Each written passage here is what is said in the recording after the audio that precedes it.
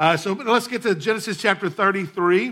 There are times whenever in our life that we just dread things, right? You know what I'm talking about? Like maybe you have to go to a doctor's appointment. Who dreads going to the doctor? Most of us dread because we don't know what they're going to tell us. We don't know what it's going to be like. Are they going to tell us something that we don't want to know? But we kind of have a dread of going to the doctor. Or maybe kids, it's getting your report cards. And you go, I dread my parents are getting my report cards, or they're going to go to Arlington online and try to figure out and know exactly what my grades are for today.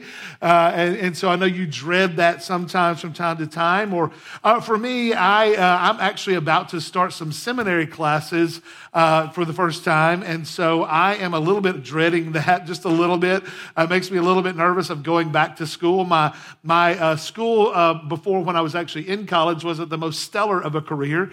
And so I don't know about going back and trying to do it again, but I think I'll be a better student at 53 than I was at 20. So at least that's the hopes. Or like if someone has done you wrong, don't you kind of dread having to kind of face that, or maybe talking about that, or maybe if you've done somebody else wrong and you've got to face them, don't you kind of dread that meeting that may be coming up? Yeah, that's never a fun time when that happens. And so that's kind of what happens today in our text. And so Genesis chapter 33, you can follow along in your Bible. I'm going to have the text on the screen, and let's read this together, and we'll see what happens. And Jacob lifted up his eyes and looked, and behold, Esau was coming. And 400 men with him. So he divided the children among Leah and Rachel and the 2 female servants. And he put the servants with their children in front, then Leah with her children, and Rachel and Joseph last of all. If you just stopped right there, you'd go, what a coward. He's put everybody else in front of him, and he's at the back of the line, right? We got to keep reading the text, though, so never take things out of context. So make sure you read the whole text. Verse 3, he himself went on before them, bowing himself to the ground 7 times until he came near to his brother. But Esau ran to meet him and embraced him and fell on his neck and kissed him, and they wept. And when Esau lifted up his eyes and saw the women and children, he said, who are these with you? Jacob said, the children whom God has graciously given your servant. And the servants drew near, and their children, and bowed down. Leah likewise and her children drew near and bowed down. And last Joseph and Rachel drew near, and they bowed down. Esau said, what do you mean by all this company that I meet? Jacob answered, to find favor in the sight of my Lord. But Esau said, I have enough, my brother. Keep what you have for yourself. Jacob said, no, please, if I have found favor in your sight, then accept my present from my hand, for I have seen your face, which is like seeing the face of God, and you have accepted me. Please accept my blessing that is brought to you, because God has dealt graciously with me, and because I have enough. Thus he urged him, and he took it. And Esau said, let us journey on our way, and I will go ahead of you. But Jacob said to him, my Lord knows that the children are frail, and the nursing flocks and herds are a care to me. If they are driven hard, for one day the flocks will die. Let my Lord pass on ahead of his servants, and I will lead on slowly at the pace of the livestock that are ahead of me, at the pace of the children, until I come to my Lord and Seir. So Esau said, let me leave with you some of the people who are with me. But he said, what need is there? Let me find favor in the sight of my Lord. So Esau returned that day on his way to Seir. But Jacob journeyed to Succoth and built himself a house and made booths for his livestock. Therefore, the name of the place was called Succoth. And Jacob came safely to the city of Shechem, which is in the land of Canaan, on his way from Paddan Aram, and he camped there before the city. And from the sons of Hamor, Shechem's father, he bought for 100 pieces of money the piece of land on which he had pitched his tent. There he erected an altar and called it El Elohe Israel, which means God, the God of Israel. Let me pray for us. Lord, help us today. Help us to understand this text. Help us to understand what you were doing at the time. Help us to understand what you're doing in the midst of us today. We pray it in Jesus' name. Amen. So verses 1 through 3, Let's kind of look at those again and see what it says. I'll read those to you again. Jacob lifted up his eyes and looked, and behold, Esau was coming, and 400 men with him. So he divided the children among Leah and Rachel, the two female servants. He put the servants with their children in front, then Leah with her children, and Rachel and Joseph last of all. He himself went before them, bowing himself to the ground 7 times until he came near to his brother. So Jacob was afraid when he saw Esau coming. Right? Yeah. He was scared. And so the question is, why was he scared? Well, we have to remember what had happened. We have to remember what had transpired between these two. And if you think back to it, we can look back in Genesis chapter 27. This is from the text. That's what it says. And he said, is not rightly named Jacob deceiver, for he hath supplanted me these 2 times. He took away my birthright, and behold, now he has taken away my blessing. And so if we go back and figure out what does that mean, and so if you remember back, there was a time when Jacob and Esau were in their home, and Esau was out working in the field, and he was hungry, and he came in and he said, I'm really hungry, and Jacob made him some stew, and he said, but I'll give you this stew if you'll give me your birthright. And he's like, what good is this birthright for me anyway? I don't need it anyway when I'm hungry. And so he ate the stew, and he said he gave him his birthright. And it seemed like a very small, innocuous thing at the time, but it was a really big deal. Because why? Because there are a number of things that go into that. The birthright was the natural privilege of the firstborn son.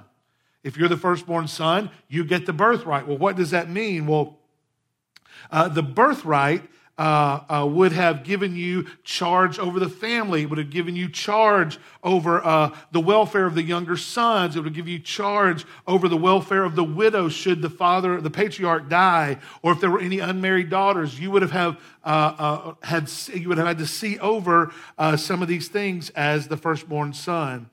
He would have had a considerable authority over the affairs of the state that was going on. And the blessings that would have come down from the father would have gone to the firstborn son. And honestly, it would put him in line with a relationship with the Lord, because the father passed the birthright down to the firstborn son, thus the blessing from the Lord. And that's how it kind of went in these particular days.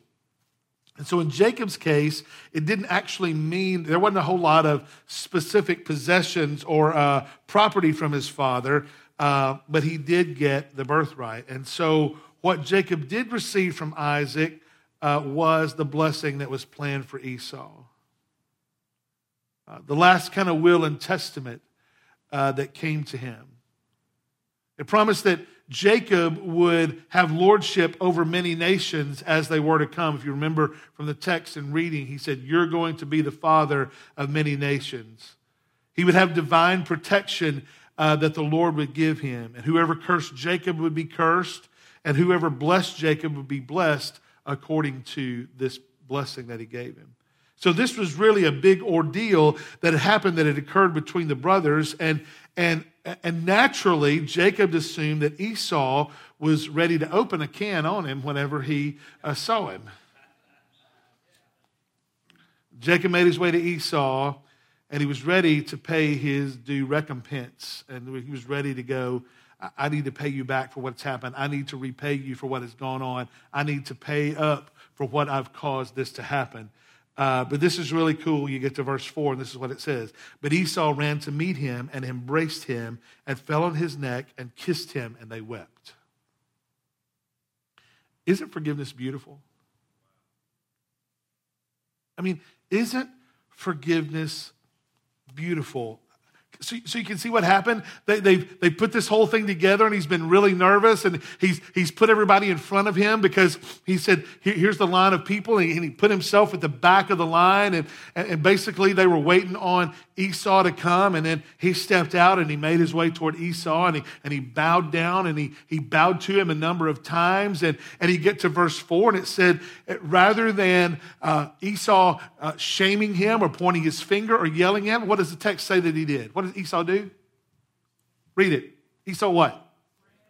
Ran to meet him and what? Embraced him and fell on his neck and kissed him, and they wept. Reminds me of the New Testament story of the prodigal son, right? Remember the story of the prodigal son, how the father had two sons, and one of the sons said, you know what, I want all my stuff right now. He said, I'm going to go live it up. I'm going to college. I'm going to be big fun, and I'm going to go do my thing in college, and I want all my money right now.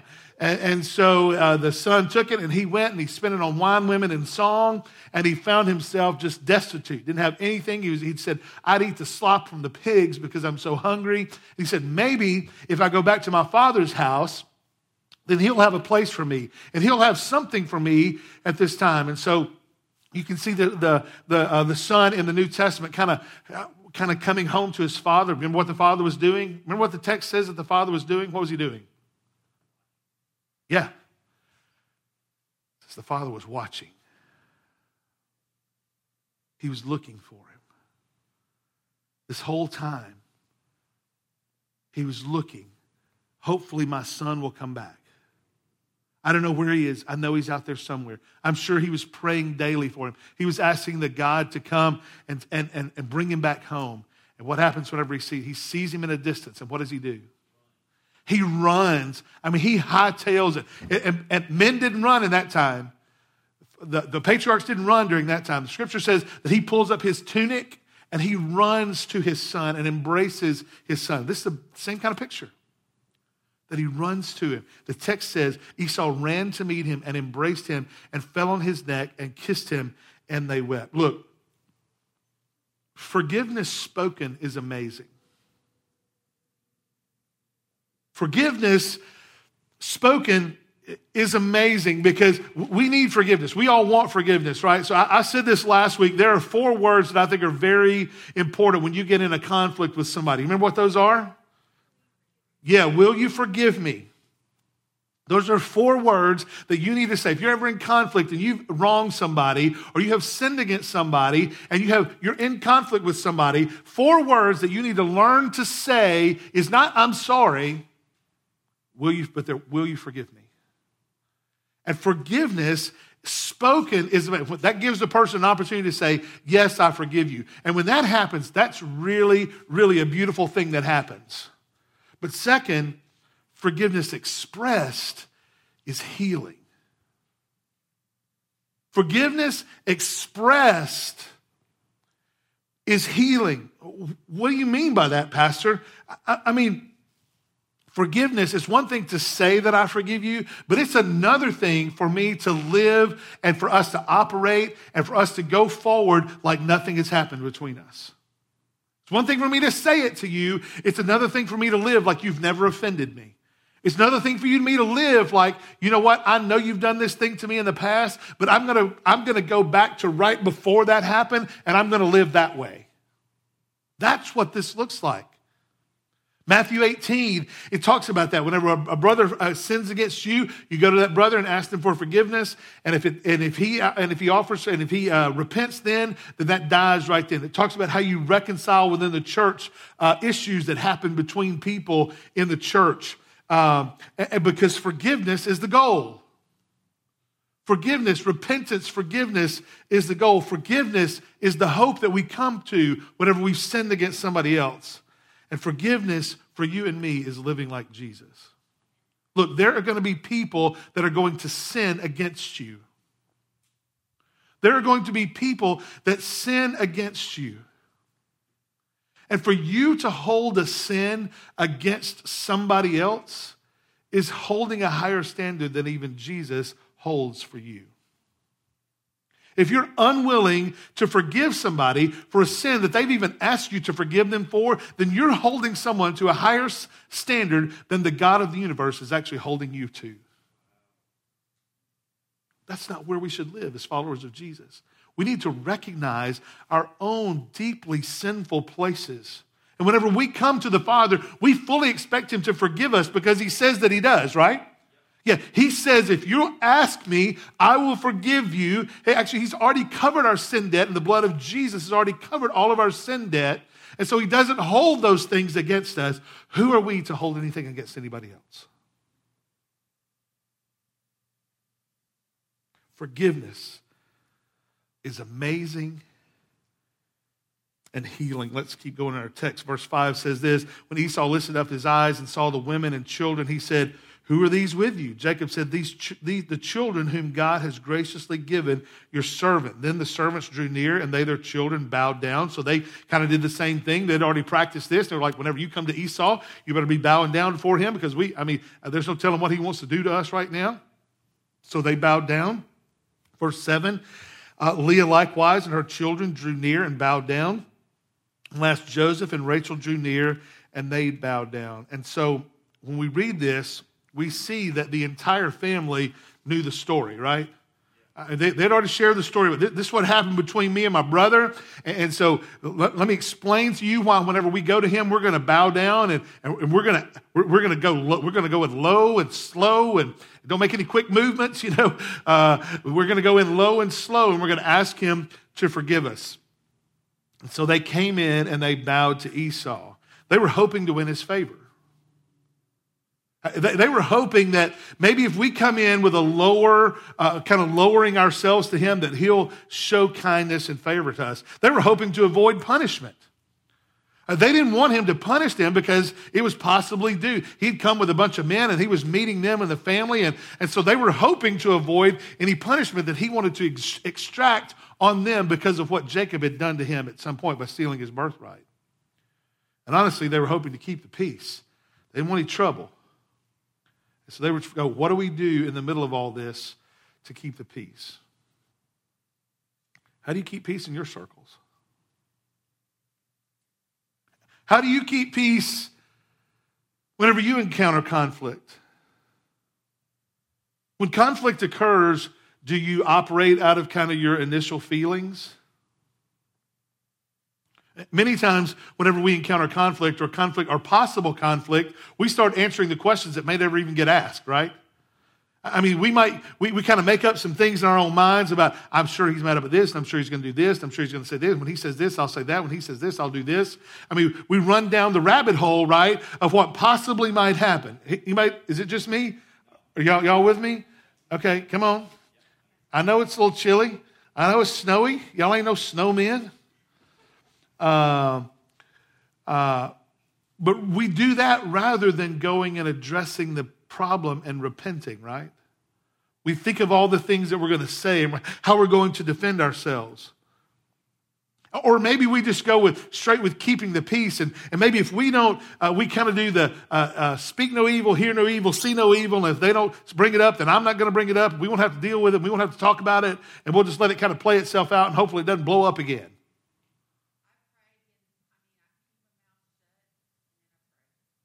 There you go. Sometimes it's good to just keep your mouth shut and pray for a minute. But so many times, keeping the peace is never dealing with the issue. So many times, keeping the peace is never dealing with the issue. But that's not our case in our text today, because they were confronting one another head on. They'd come out and they were meeting one another. There wasn't any avoiding the issue at this time. So there are a couple things that I noticed here. Because of his sin, Jacob was scared because of the scandal, okay? It was scandalous to steal a birthright from your brother. It was scandalous to go, what's yours, I'm going to take it. As the younger brother, I'm going to make it mine. That's a scandalous kind of thing in the biblical days, for you to steal something, the birthright, from your older brother. And so he was scared. Say scared. Yeah, he was scared because of the scandal that he had caused. That's legit, right? Secondly, because of his sin, Jacob was avoiding the anger of Esau.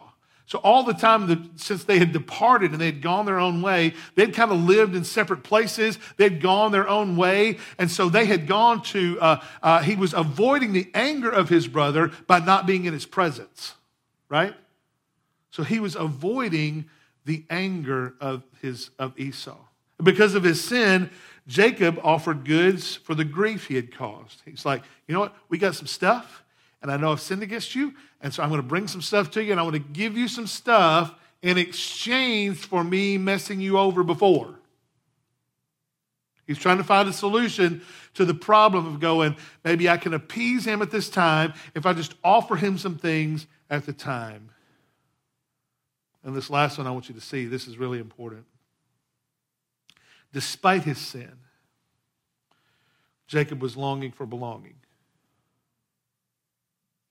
Despite his sin, he longed to be in relationship with his brother. He was worried. He was fearful. Some of you are in that same place today.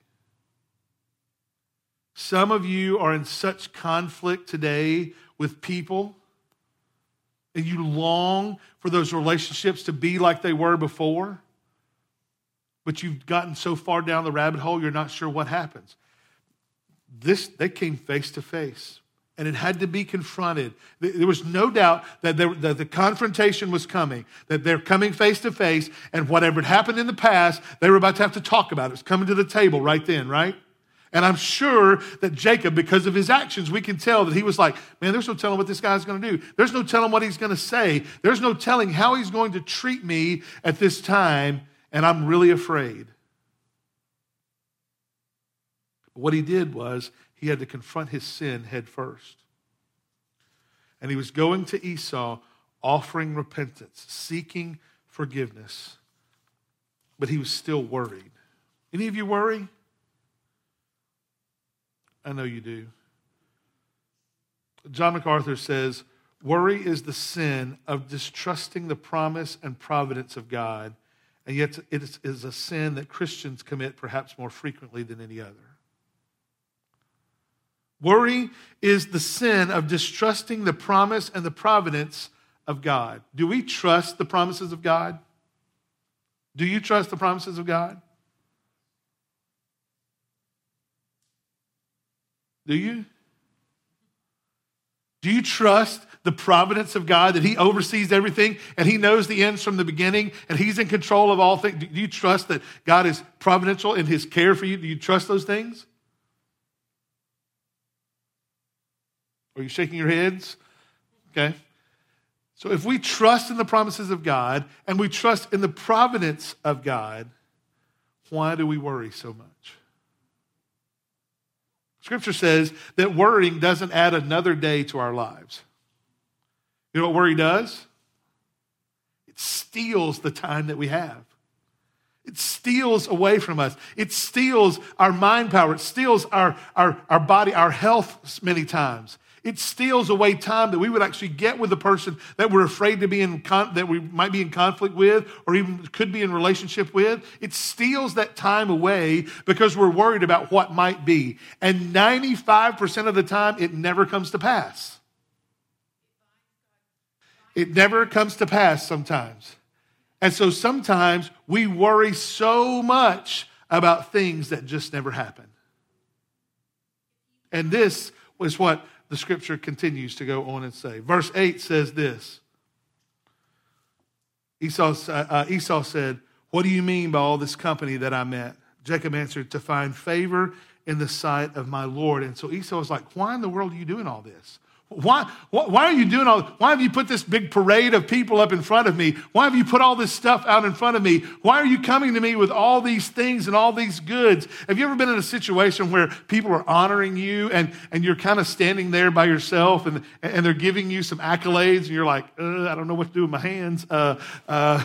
You know what I'm saying? I mean, you're like not sure how to act and you're not sure how to react to the middle of it. That's what I kind of see in this. He's like, "Why are y'all doing all this? I'm not really sure why you're doing all this right now." But Jacob said, "My brother, we are just looking for your favor. We're just looking for you to not be angry with us. We're just looking for your favor." And then we get to verse 9, which is where I've been wanting to get to in the whole sermon, is to get to verse 9. And this is what the text says. Esau says, "I have enough. I have enough, my brother. Keep what you have for yourself. I have enough. Keep what you have for yourself." See, this is grace. This is grace. Grace is unmerited favor, this undeserved favor, undeserved kindness. And this is what Esau was showing. Grace. Undeserved kindness toward his brother who had cheated him. I have enough. Keep what you have for yourself.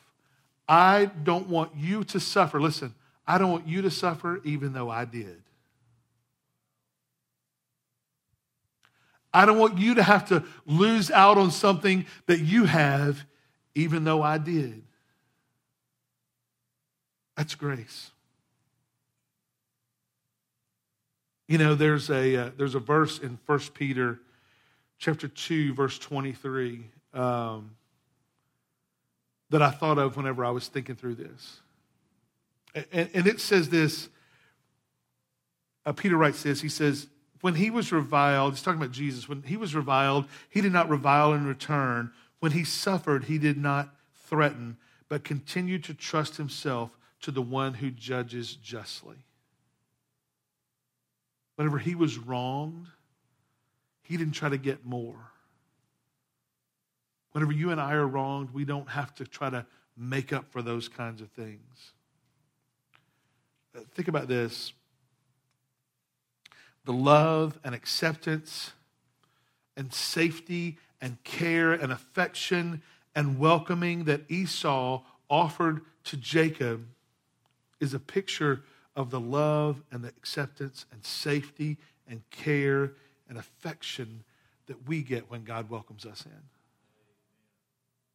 Undeserved, but safe. Undeserved, but welcomed in. Undeserved, open arms without ridicule. That's what God does for you and me. He welcomes us in despite our sin against him. That's what happens in this text. Esau forgave him. Esau welcomed him in. Esau didn't treat him like an outcast. Esau treated him like a brother, like family. That's beautiful, amazing grace. See, some of you are looking for love and acceptance, and safety, and care, and affection, but you're looking in all the wrong places. Look to Jesus. You get that in Jesus. You're like, Jesus would never accept me. You don't know what I've done, preacher. It doesn't matter. I've probably done it too. But Jesus loves us and cares for us and accepts us and welcomes us despite our sin against him. Let's keep going in the text. Verse 10 says, Jacob said, no, please, if I found favor in your sight, then accept my present from my hand, for I have seen your face, which is like seeing the face of God, and you have accepted me. Please accept my blessing that is brought to you, because God has dealt graciously with me, because I have enough. Thus he urged him, and he took it. And so 10 and 11 says Jacob urged Esau to take what he had, and eventually he did. And then the rest of the text really is about they basically went their way in peace, and Jacob worshiped the Lord. He built an altar, and he worshiped the Lord because he clearly saw that the Lord's hand was in what had just happened between him and his brother. And so what do we do with this? What do we do with a text like this? How do we address a text like this? The psalmist wrote this in Psalm 37, 23 and 24. The Lord makes firm the steps of the one who delights in him. Though he may stumble, he will not fall, for the Lord upholds him with his hands. Look, you're going to mess it up. Okay? If you've messed it up in here, raise your hand. I'm looking for you. I know. Okay, thank you for being honest. Thank you for everyone raising your hand.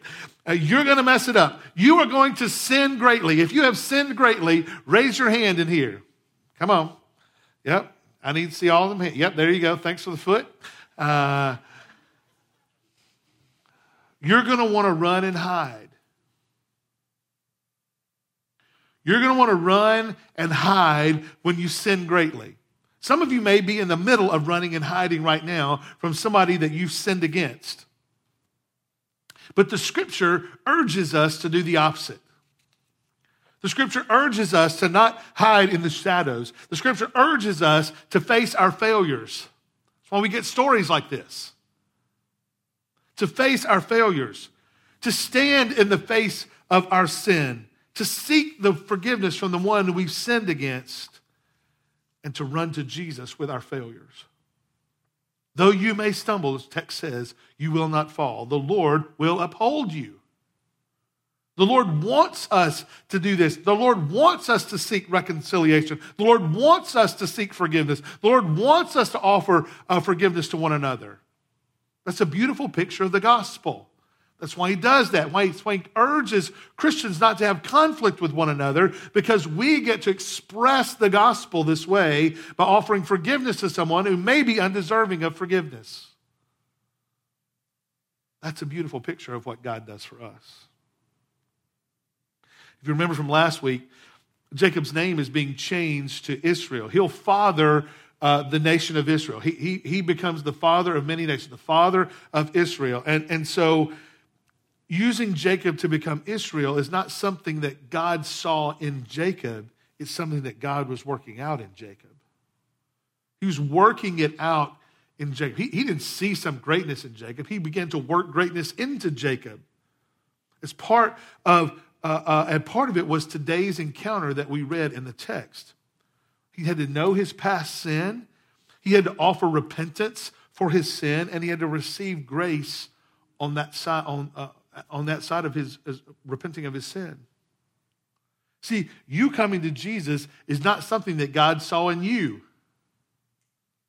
It's God working in you. You know your past sin. You may know your present sin. And I urge you to repent of those sins and receive grace today. That's for any of you. Any of you watching today, any of you seeing today what's going on, you need to know that no matter what your sin is, no matter what your sin is currently, no matter what it has been in the past, that there is grace for your sin today. No matter, just like we see in Jacob and Esau, the great sins in the past, and now you might be confronted with it today, there is forgiveness awaiting on the other side of this for you. There's grace, acceptance, forgiveness, love, waiting on the other side. See, honestly, at the beginning of our text, we can see that this was more than Jacob could handle. I mean, it was overwhelming to him. And I know we hear this thing that God doesn't give us more than we can handle. You know what I feel about that verse? Or that's not even a verse. About people taking the Bible out of context. Because God does give us more than we can handle. It forces us to depend on him. It forces us to go, I need you, Jesus. 2 Corinthians 1:8, Paul writes this, for we would not want you to be unaware, brothers, of the affliction we experienced in Asia, for we were so utterly burdened beyond our strength that we despaired for life itself. This is Paul writing this. He's like, we were so put out, we weren't sure we were even going to live anymore. Do you think that's more than Paul could handle? Yes. Who did he depend on? He depended on the Spirit of God to help him through that. And you and I need to do the same thing. God does give us more than we can handle. We desperately need him in times like these. We desperately need him whenever we're encountering and facing our own sin. It's times like these that we need Jesus. We need God's presence. We need the Spirit to help us in our weakness. When you sin like Jacob, look, there's some things that you can do. You can deny it. You can just, wasn't me. Didn't do it. Not me. You can blame somebody else. Well, I mean, I know it looks like it was me, but it wasn't me. It was you. It was somebody else. You're thinking the wrong person here. You can excuse it. You can use your words enough to go, no, let me explain myself. I mean, I didn't know what I was doing, and so, I'll just, let me make some type of excuse for my sin. You can diminish it. You can make, well, that wasn't really that big a deal, was it? I mean, come on. You can hide it.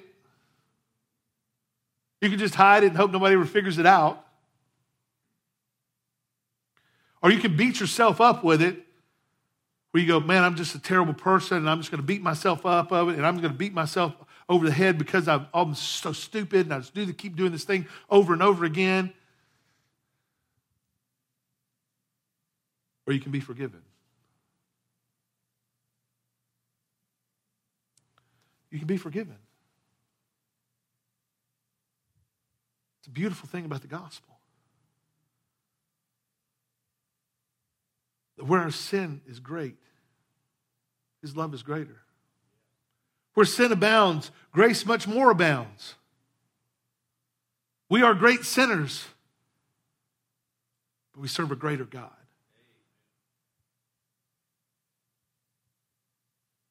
With this last thing, I'll be closed. Julian Tchividjian says this: God's love for you did not begin because of how deserving you were. And it will continue in spite of how undeserving you are. God didn't love you because you're good. God didn't love you because you deserved His love. God loved you despite how bad you are.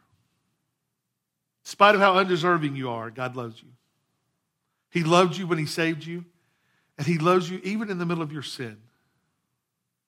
I urge you to repent. Whatever sin you might be dealing with, whatever sin you might be hiding, whatever sin you might be harboring against someone else, I encourage you today to put that to the side, to lay it down, to offer your repentance to whoever you need to repent to, and then when someone repents to you, offer your forgiveness to them. It's imperative that we do that as followers of Jesus. It's imperative that we do that no matter who we are and what we're doing. It's so important as followers of Jesus. And if you're here today and you're in this room today, or if you're watching online today, wherever it might be, we urge you to follow Jesus. We urge you to repent of your sin, to put your faith and trust in the finished work of Jesus. We urge you to get right with God, because you may go, I can't be right with God. I've sinned too much against Him. That's what this story is for. This story is for you today. This story is for you today to know that there's forgiveness and offered. Brothers offered it here. Grace was given here. Grace comes to us through Jesus Christ. Through God the Son, who came and lived the life that you and I will never be able to live, sinless. He lived a sinless life. And then He laid His life down. He shed His blood on the cross to cover mine and your sin debt. And forgiveness is offered to you today. It's a free gift from God. He's not saying clean yourself up and come to Him. He's not saying put a bunch of people in front of you and make a big parade in front of you and then bow down to Him and offer penance and all these kind of things. He's not saying you got to go through all those steps. He's saying repent, and He runs to us and embraces us and says, man, there's nothing between us. There's no rift between us anymore. Some of you desire that today. Some of you long for that today. Some of you long for your soul to be right with God today. And it can be by trusting in Jesus.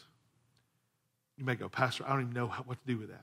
It'd be our joy to talk with you about that. We're about to sing, and I'm going to stand back in front of the sound booth. And if you want to talk about what it looks like to follow Jesus, what does it mean to repent? What does it mean to turn from our sin? What does it mean to go to get forgiveness from God, from the God of the universe? And come back. I'd love to talk with you about it. We're going to pray. We're going to give you that opportunity. Let's pray together. God, we love you. We need